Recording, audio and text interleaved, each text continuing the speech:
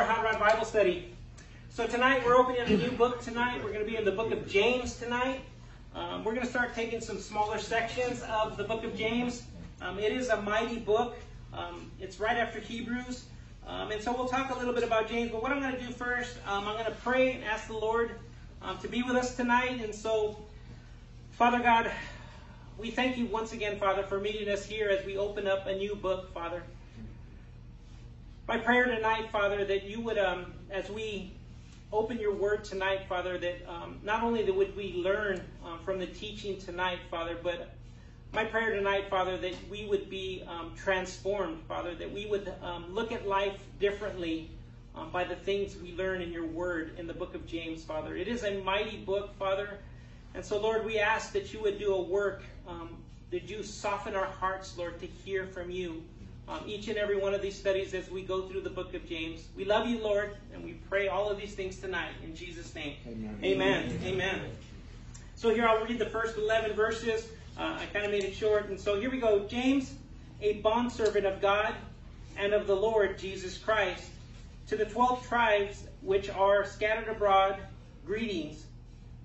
My brethren, count it all joy when you fall into various trials, knowing that the testing of your faith produces patience.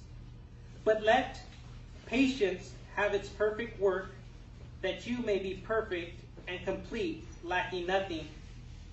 If any of you lacks wisdom, let him ask of God, who gives to him liberally and without reproach, and it will be given to him. But let him ask in faith, with no doubting, for he who doubts is like a wave of the sea, driven and tossed by the wind. For not that men supposed that he would receive anything from the Lord. He is a double-minded man, unstable in all his ways.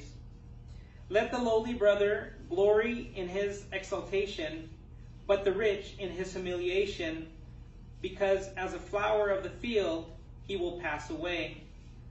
For no sooner has the sun risen with a burning heat, then it withers the grass, its flowers falls, and its beautiful appearance perishes. So the rich man also will fade away in his pursuits.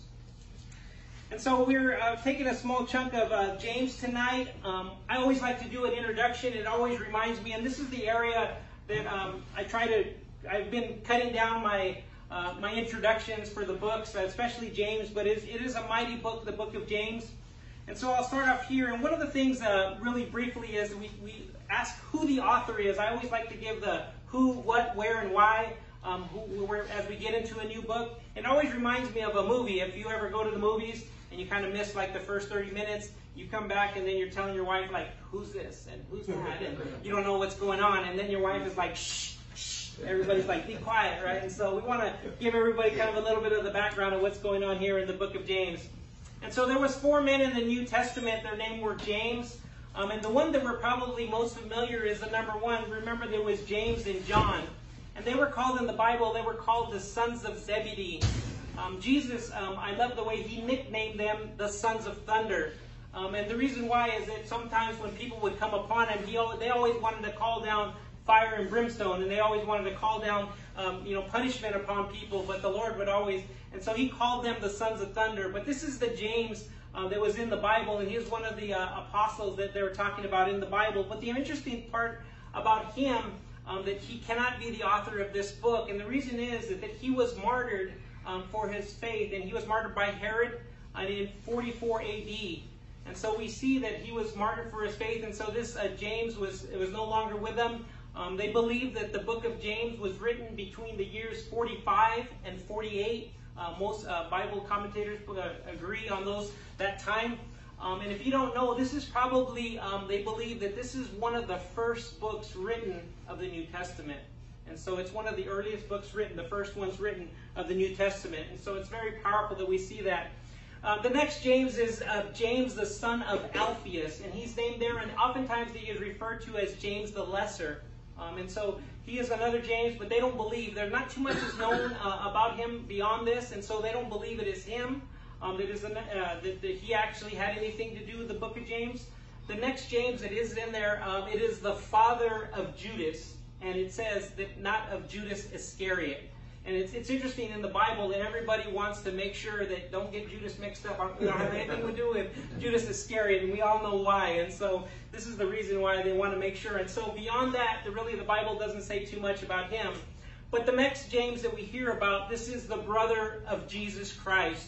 And he is mentioned. And it's interesting to me because I grew up in a church believing that Mary never had any other children besides Jesus. And this is what we were taught as we were children. But when you open up the Word of God, it's interesting the way the Word of God speaks, because it talks about his brothers. And actually he had sisters. And this comes from Matthew 13:55 and 56. And it says, isn't this... they are referring to Mary, and it says, isn't this the woman Mary who has the son James, who he's mentioned there, Joseph, Simon, and we'll see Judas is actually one of the other brothers. And what's interesting about this is when we get into the book of Jude, we'll see at the beginning, at the opening, it'll say that Jude will actually say a bondservant of Christ and brother of James. And so he refers back to James. We're going to see that as we go through the book. And so one of the things that's so interesting about it is this James, the brother of Jesus Christ, and by all important detail I want to leave out, and I never want to leave this out, that we know that this James, even though that he is the brother of Jesus, that he is the half-brother, right? We know that he is the half-brother because it was between Mary and the Holy Spirit, right, that he came, and this is where Jesus came through, and all the rest of them came from Joseph and Mary. Joseph and Mary. And so we see that in all the other children that they came. So this is his half-brother. And you can imagine growing up, I don't know if any of you had any older brothers. I had a younger brother, and I love the way that Pastor Ed always mentions this, that younger brothers, I thought the Lord gave it to us for torturing. And younger brothers were always, I love, we always every time we wanted to try a new wrestling move, our brothers were always good to try our new wrestling moves on, right? And so this is the things that we tried. But one of the things that's interesting about James, that when Jesus was on the earth and he had his earthly ministry, James did not believe in the ministry of Jesus. He did not believe that he was the Messiah. And that comes from John 7:5, if somebody's taking notes.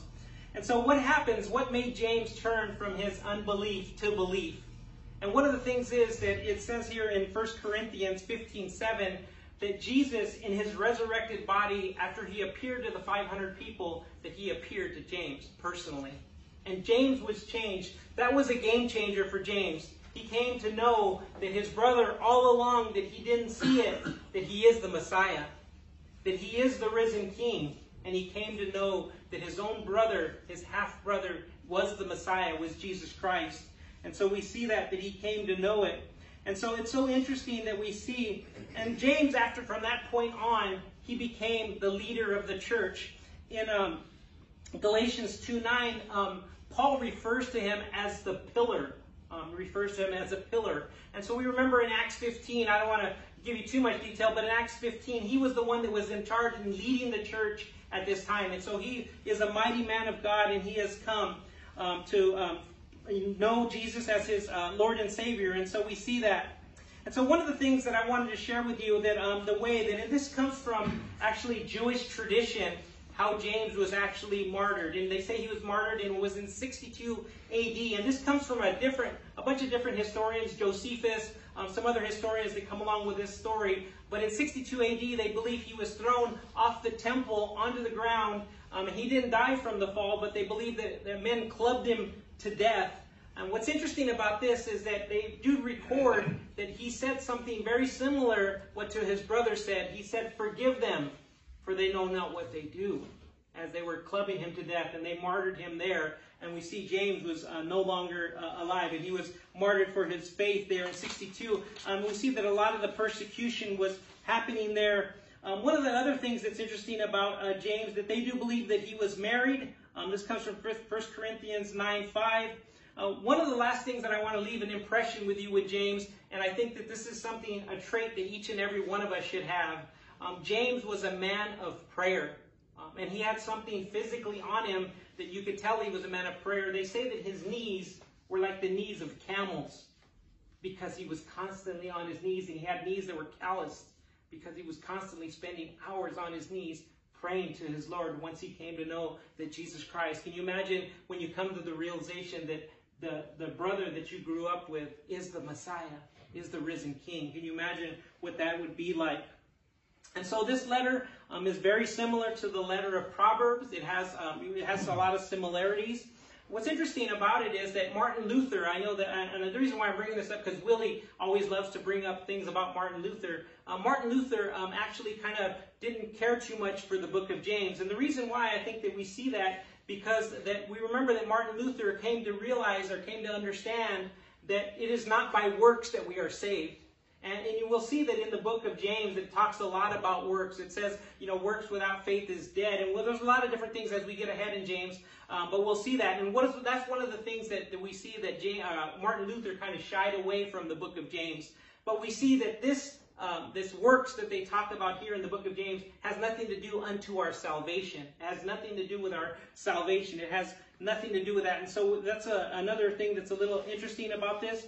I already told you that it's written 45, 48 AD. One of the last things that I will leave with you, that it is written as a spiritual maturity. It's saying that they wrote this book, James wrote this, that Christians would be mature in the faith. And we remember that as we went through Hebrews 5, that we remember that they talked about no longer that should we be Christians who are drinking milk, that we should be Christians who are partaking of solid food and the truth of the Word of God. One of the last things I'll leave with you, it's only 5 chapters in the book of James, 108 verses, but in those 108 verses, there is 54 imperatives or commands, and we're going to break those down and we're going to start to see. And so I'd like to take my time in the book of James as we get through it, and so I feel that it's a very practical letter. It is something that we can use and we can take, each and every one of us, and we can use it. And so we'll jump in and we'll start here in verse 1, and we'll see what the Lord has for us.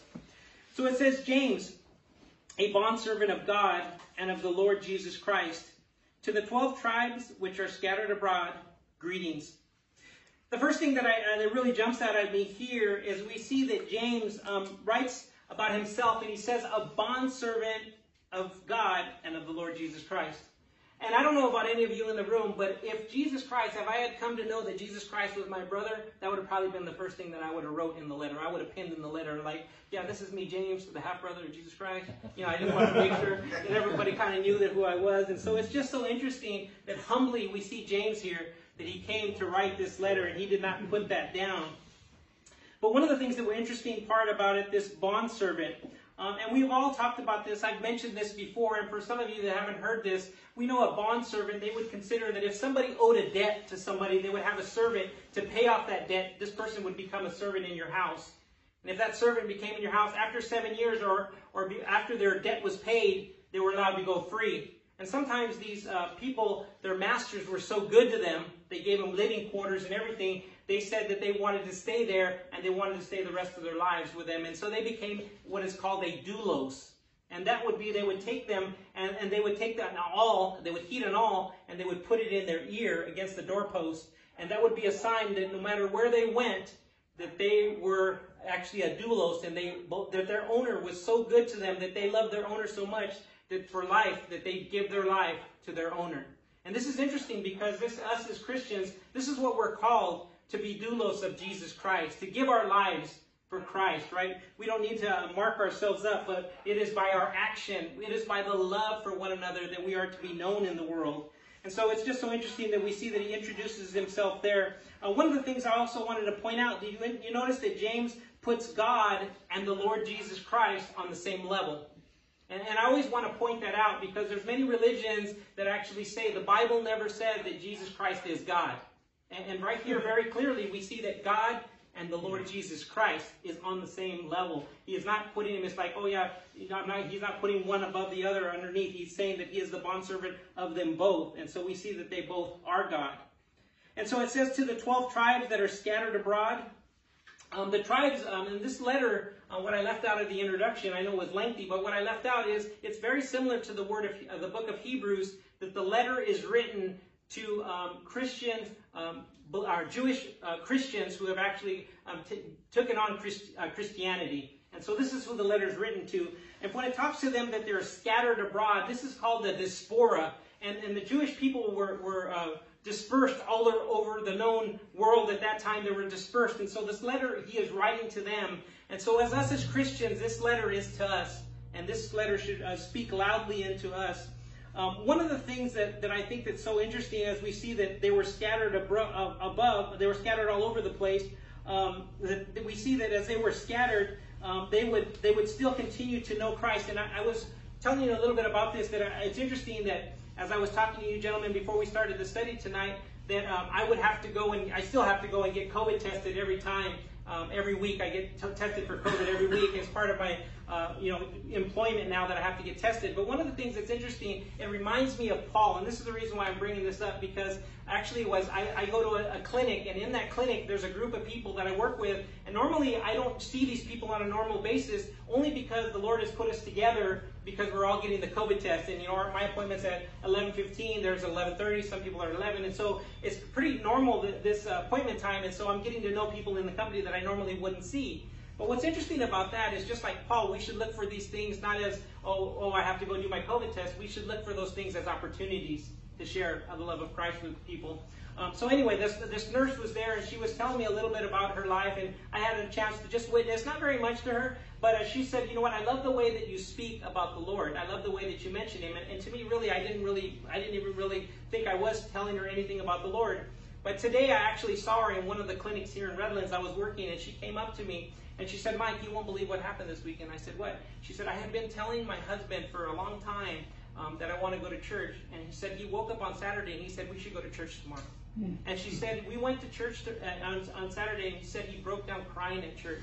And I told her, it's interesting that she admitted that he said that he was brought up as a man, that he needed to suck it up. And so all the things that have gone on in their lives, that oftentimes as us as men, we think we just need to. But when he came to church, and he came to feel the love of Christ, and he came to see that God was there to help him in all the situations that he goes through, he was just in awe. And so, like I said, though, anytime that we have to go through things, even though sometimes they seem burdensome at times, we should always look to him to be opportunities to share the love of Christ with others. And so it's just so powerful.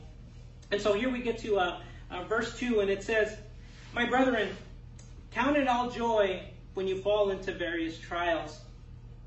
And this is one of those verses, I shared this with you many a times, and I don't want to get too lengthy. But in 2018, I told you that I was fired from a job that I had worked at for 20 years. And one of the things that's so interesting about that is that if you would have told me the day before they fired me, and after you would have asked me, do you think you're going to be here the rest of your life? I would have said, yes, I'm going to be here for the rest of my life. I'm never going to leave, because this is who I am, right? This job this was who I was.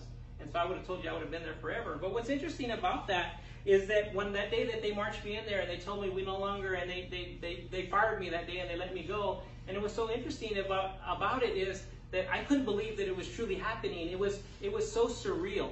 At that time, it was so surreal. They were telling me, and I felt like I was walking alongside myself saying, this is not really happening. This is a dream.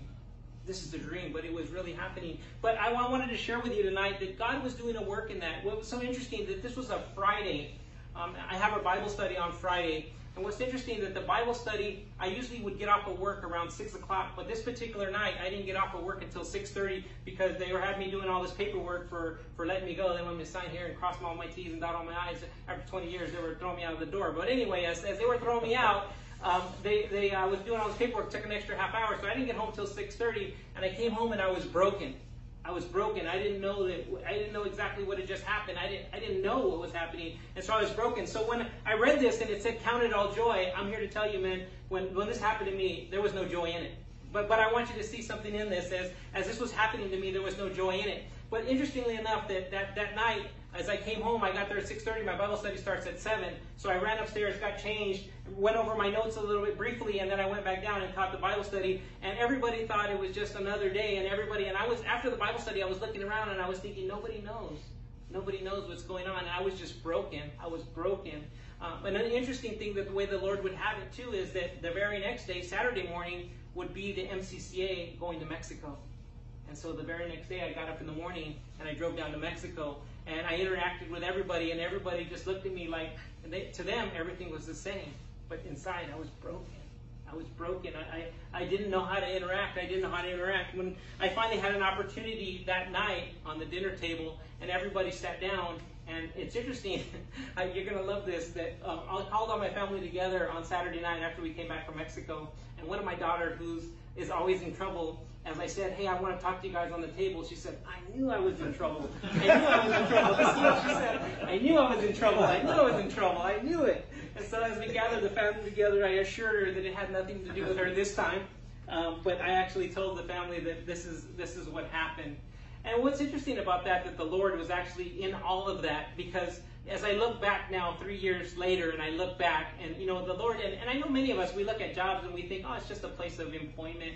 But to us as men, it's much more than a place of employment. It becomes our life. It becomes who we are. Anytime that we meet someone, they always say to them, oh, hi, your name is Mike. What do you do? Right? What do you do? That's what everybody wants to know. What do you do? It becomes who we are. And so I just wanted to share that with you, because when I did tell my family, one of the things that was so interesting, they were, I'm sure that they were devastated, but they didn't show it. But through that, the Lord started opening up doors for things to actually change in my life, because the job that I had before, that I worked for 20 years, I would have never been able to come and have the time to study and to come here and to teach God's Word, not only in the Bible study that I was teaching, but also here coming. And so we can see that looking back, that the Lord was always, it was all for good. And so, as I said, they counted all joy. At the time, there was no joy in it. But I can look back now and I can say, Lord, thank you. Because life has changed. And so I think that many of us just go through trials, and many of you guys, I don't think you realize this, that you guys encourage me. That you guys, I see many of you that you guys go through cancer, and you guys go through illnesses, and you guys go through things, but you guys, that Lord gives you that peace in your heart, and you guys continue to go on, and life continues to go on. And so one of the things that I think that we should always be reminded of are those things in life. That it's not that Paul or James is saying here that we should just count it all joy and be happy. Oh yeah, you know what? I lost my job today. I should just be happy. No. I should be happy that the Lord is going to do a work. He is going to bring maturity, spiritual maturity out of us through the storm. And so we should be thankful for that. And so here in verse 3, it says, knowing that the testing of your faith produces patience. And so one of the things that oftentimes I thought that the testing of our faith, I oftentimes thought in my heart that I oftentimes thought it was a way that the Lord was testing us to see how much faith He has. But we know that the Lord God knows how much faith we have. And the reason why He tests us, so that we will know how much faith we have. So we will know. And I know that in those trials in our lives, that oftentimes we didn't know at the beginning of that storm that we had that much faith. But the Lord, this is the reason why He was revealing it to us. He wanted us to know, because He's preparing us for the bigger storm, for the bigger things that He has for us to do in life. And I think it's so important. And one of the things that I always reminded, and you guys, and Willie did such a good job as we went through the book of Job. One of the things that I wanted to share with you tonight in the book of Job is that we remember that when Job, as the Lord God was speaking, and He said, He told Satan, have you considered my servant Job? Right? Have you considered my servant Job? And the term, in the original text, when it said considered, it was like a military term that he would look over an army and try to look for weakness in that army that he was able to take it over. And so he said, have you considered my servant Job? And remember what Satan said. He said, well, does Job serve you for nothing? He said, you have put a hedge around him, you've given everything. He said, take away what he has, and he will curse you to your face. And so, remember, the Lord allows him permission. And this is the thing that we need to remember, that the Lord allowed him permission, right? He allowed him. And so He said, go ahead, but do not do anything to him. And so He took away all those things to Job. And one day, he lost his children, he lost his wealth, he lost everything. And one of the things at the end of that first verse, He said, naked I came, and naked I will go. He said, blessed be the name of the Lord. And he never cursed the Lord, right? And so we see that once again, that the Lord once again told him again, we went back up, and He told Satan, have you considered my servant Job? He was faithful in this. And He said, oh yes, he was faithful because you put that hedge of protection around him in his health. You say he attacked his health, and he will curse you to your face. And He said, okay, He said, I'm going to allow you permission, but just don't kill him. And we all remember the story, and there's a reason why I'm bringing this story up. I think it's so powerful that we see that when he did, and he allowed him, remember that those huge boils that Job had on him, and they remember that he got pieces of pottery, and he was trying to scrape these boils off of him, and he was just in torment. And you can imagine the stench that was coming off of these boils that he had.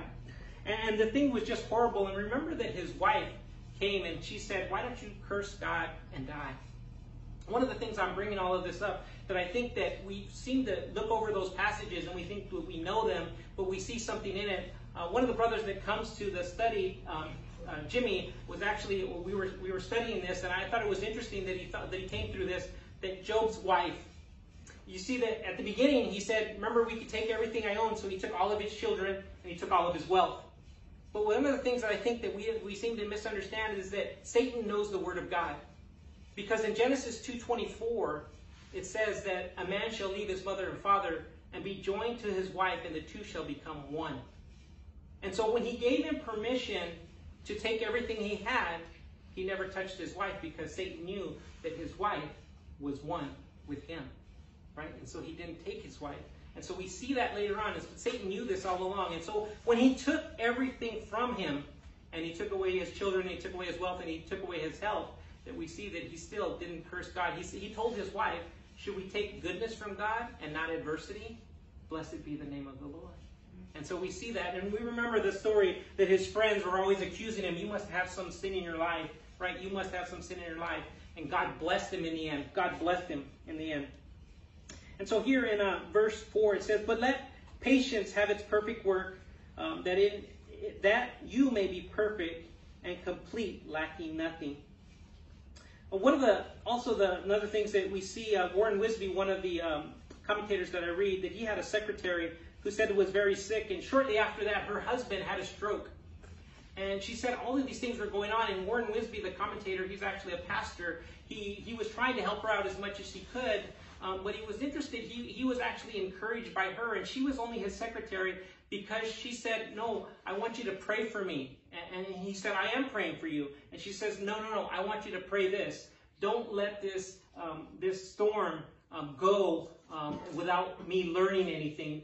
Help me to learn whatever the Lord is trying to teach me in this. And I think that's something for us, that oftentimes when we go through things, I don't know about you guys might be a little bit tougher than me, but anytime that I go through a storm, I'm saying, Lord, get me out of here. Lord, get me out of here. Get me out of here. But we are to tell the Lord, Lord, teach us what it is that you're trying to show us through this. Strengthening us. And he's strengthening us, and this is what he's trying to do. So here in verse 5 it says, if any of you lacks wisdom, let him ask of God, who gives to all liberally and without reproach, and it will be given to him. This wisdom that we're asking for here is the wisdom that when trials come upon us in our lives. This is the wisdom, and this is the wisdom that I talked about, and I know that you guys see me up here sitting, and you guys think that everything is just hunky-dory, but I want to tell you tonight that when I got let go from a job for working 20 years, my thoughts weren't pure as the next day that I came out. I had a lot of evil thoughts, but what happens here in the Word of God is actually what is interesting, because they said ask for wisdom, and that's what wisdom is. That say, no, any of those thoughts that you have, they don't come from me. They come from the enemy. And those things he wants to harm you. I want to love you. And so this is where wisdom comes in. And I think this is a time that when things come on, storms come on our life, we are to seek God in wisdom, seek his wisdom. And I don't know about you guys, but there's often times that I can't see. I'm saying, Lord, how can good come out of this? All this terrible stuff has happened. How can good come out of this? Right? But we remember what Romans 8:28 says, that all things work together to good to those who love God and those who are called according to his purpose, right? All things. And so I think the enemy always wants us to circumvent it, right? He always wants us to say, no, you want the satisfaction now that you got back on these people that did something to you. He said, no. And remember what the Bible says very clearly, vengeance is mine, saith the Lord. Right? And we're not wishing vengeance on our enemy. Our prayer for our enemy should be that, Lord, help them to come to know you, Lord. Help them to come to know you, to come to know your goodness and your love. And so these are the things that we should have. Here in verse 6 it says, but let him ask in faith and without doubting, for he who doubts is like a wave of sea driven and tossed by the wind. And so we are called to be sure-footed. And I love the way he uses those expressions here of a wave and a sea driven and tossed by the wind. Here in verse 7 it says, for let not that man suppose that he will receive anything from the Lord. He is double-minded man and unstable in his ways. Being double-minded, there's often times that are Christians who are double-minded. They have one foot in the world and one foot in the things of God. This is one of the things that we are called. And we remember what the Word of God says in Matthew 6:24. It says, no one can serve two masters. He'll either love one and hate the other. And so we cannot love two masters. It's interesting that you guys have come from an era, as I have. In 1962, a lady named Mary Wells wrote a song called Two Lovers. And what's interesting about the song, it describes the two different people in the song, and the lyrics go along. And it's interesting, as she calls them two lovers, she said one is sweet and kind, right? One is sweet and kind. And the other one, it treats me bad and makes me sad.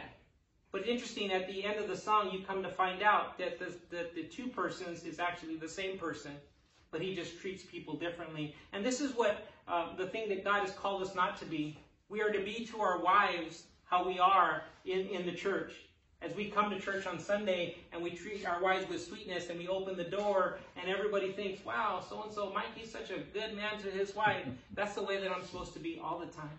And this is, like, just to go through the study, this is speaking to me too, because, you know, there was a time in my life, and I don't know about you guys, that it is a sign of maturity is how we treat our wives. It is a sign of maturity, spiritual maturity, because there was a time in my life that I didn't use the best language in the world speaking to my wife.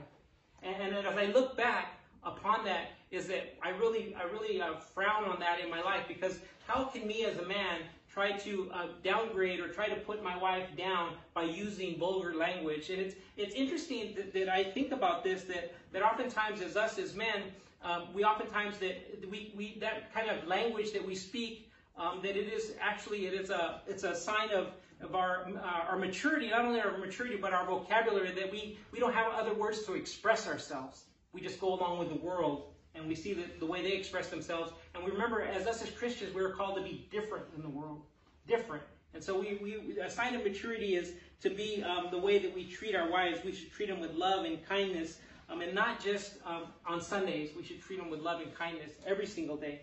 And this is a sign of who they are, and so who we are. And so in verse 9 it says, let the lowly brother glory in his exaltation, but the rich in his humiliation, because as a flower of the field he will pass away.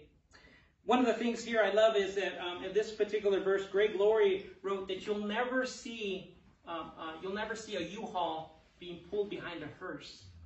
And so we know that there is nothing that, even if a rich man, or if we're rich or poor, there's nothing that we can take with us. And a couple of weeks ago I shared this with you. The reality is the only thing that we can take with us into heaven is each other. Was each other. Our friends, family and friends, our loved ones, and so we should encourage one another to tell people of Jesus Christ. That way they can come to know our Savior and our Lord. So here in verse 11 it says, for no sooner has the sun risen with a burning heat than it withers the grass, its flowers falls, and its beautiful appearance perishes. So the rich man also will fade away in his pursuits. And so we see this here, that the rich man, he is not to put his trust. He's not to put his trust in his riches. But oftentimes that riches are fleeting, like they're like chasing the wind, right? And the interesting thing about rich people is they cannot take it with them. And I know that many of us, we look in this room and we say, oh, when you're talking about rich people, we're not talking about me, right? You're not talking about me, because many of us consider ourselves not very wealthy. But each and every one of us, we live better than the kings that they talk about here in the Bible. Every single person here lives better than the kings that are here in the Bible. And so when it talks about wealth, we need to be reminded we cannot take anything with us, but we should always share the love of Christ with others. And always, and one of the things here as we go through trials, as we, you know, the main theme of this particular chapter here is trials that we go through. One of the things that we should always be reminded that the Lord is doing a work in those trials. And even though we don't see that work, we should always be confident that the Lord, and this is where the joy comes from, that the Lord is doing a work in that trial. We don't see it at the time.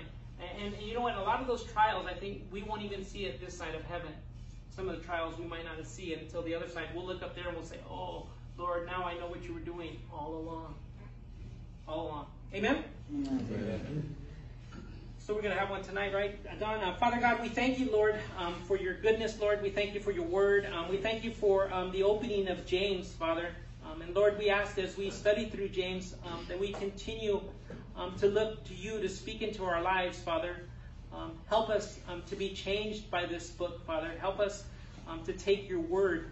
Your word is what changes us, Father. Help us to see that. Lord, we ask that as we go into a new week, Father, we ask, Lord, that we would be your ambassadors, that we would share the love of Christ with each and every person we come in contact with, Lord. We love you, Father, and we pray all of these things tonight, Father. We pray them in Jesus' name. Amen. Amen.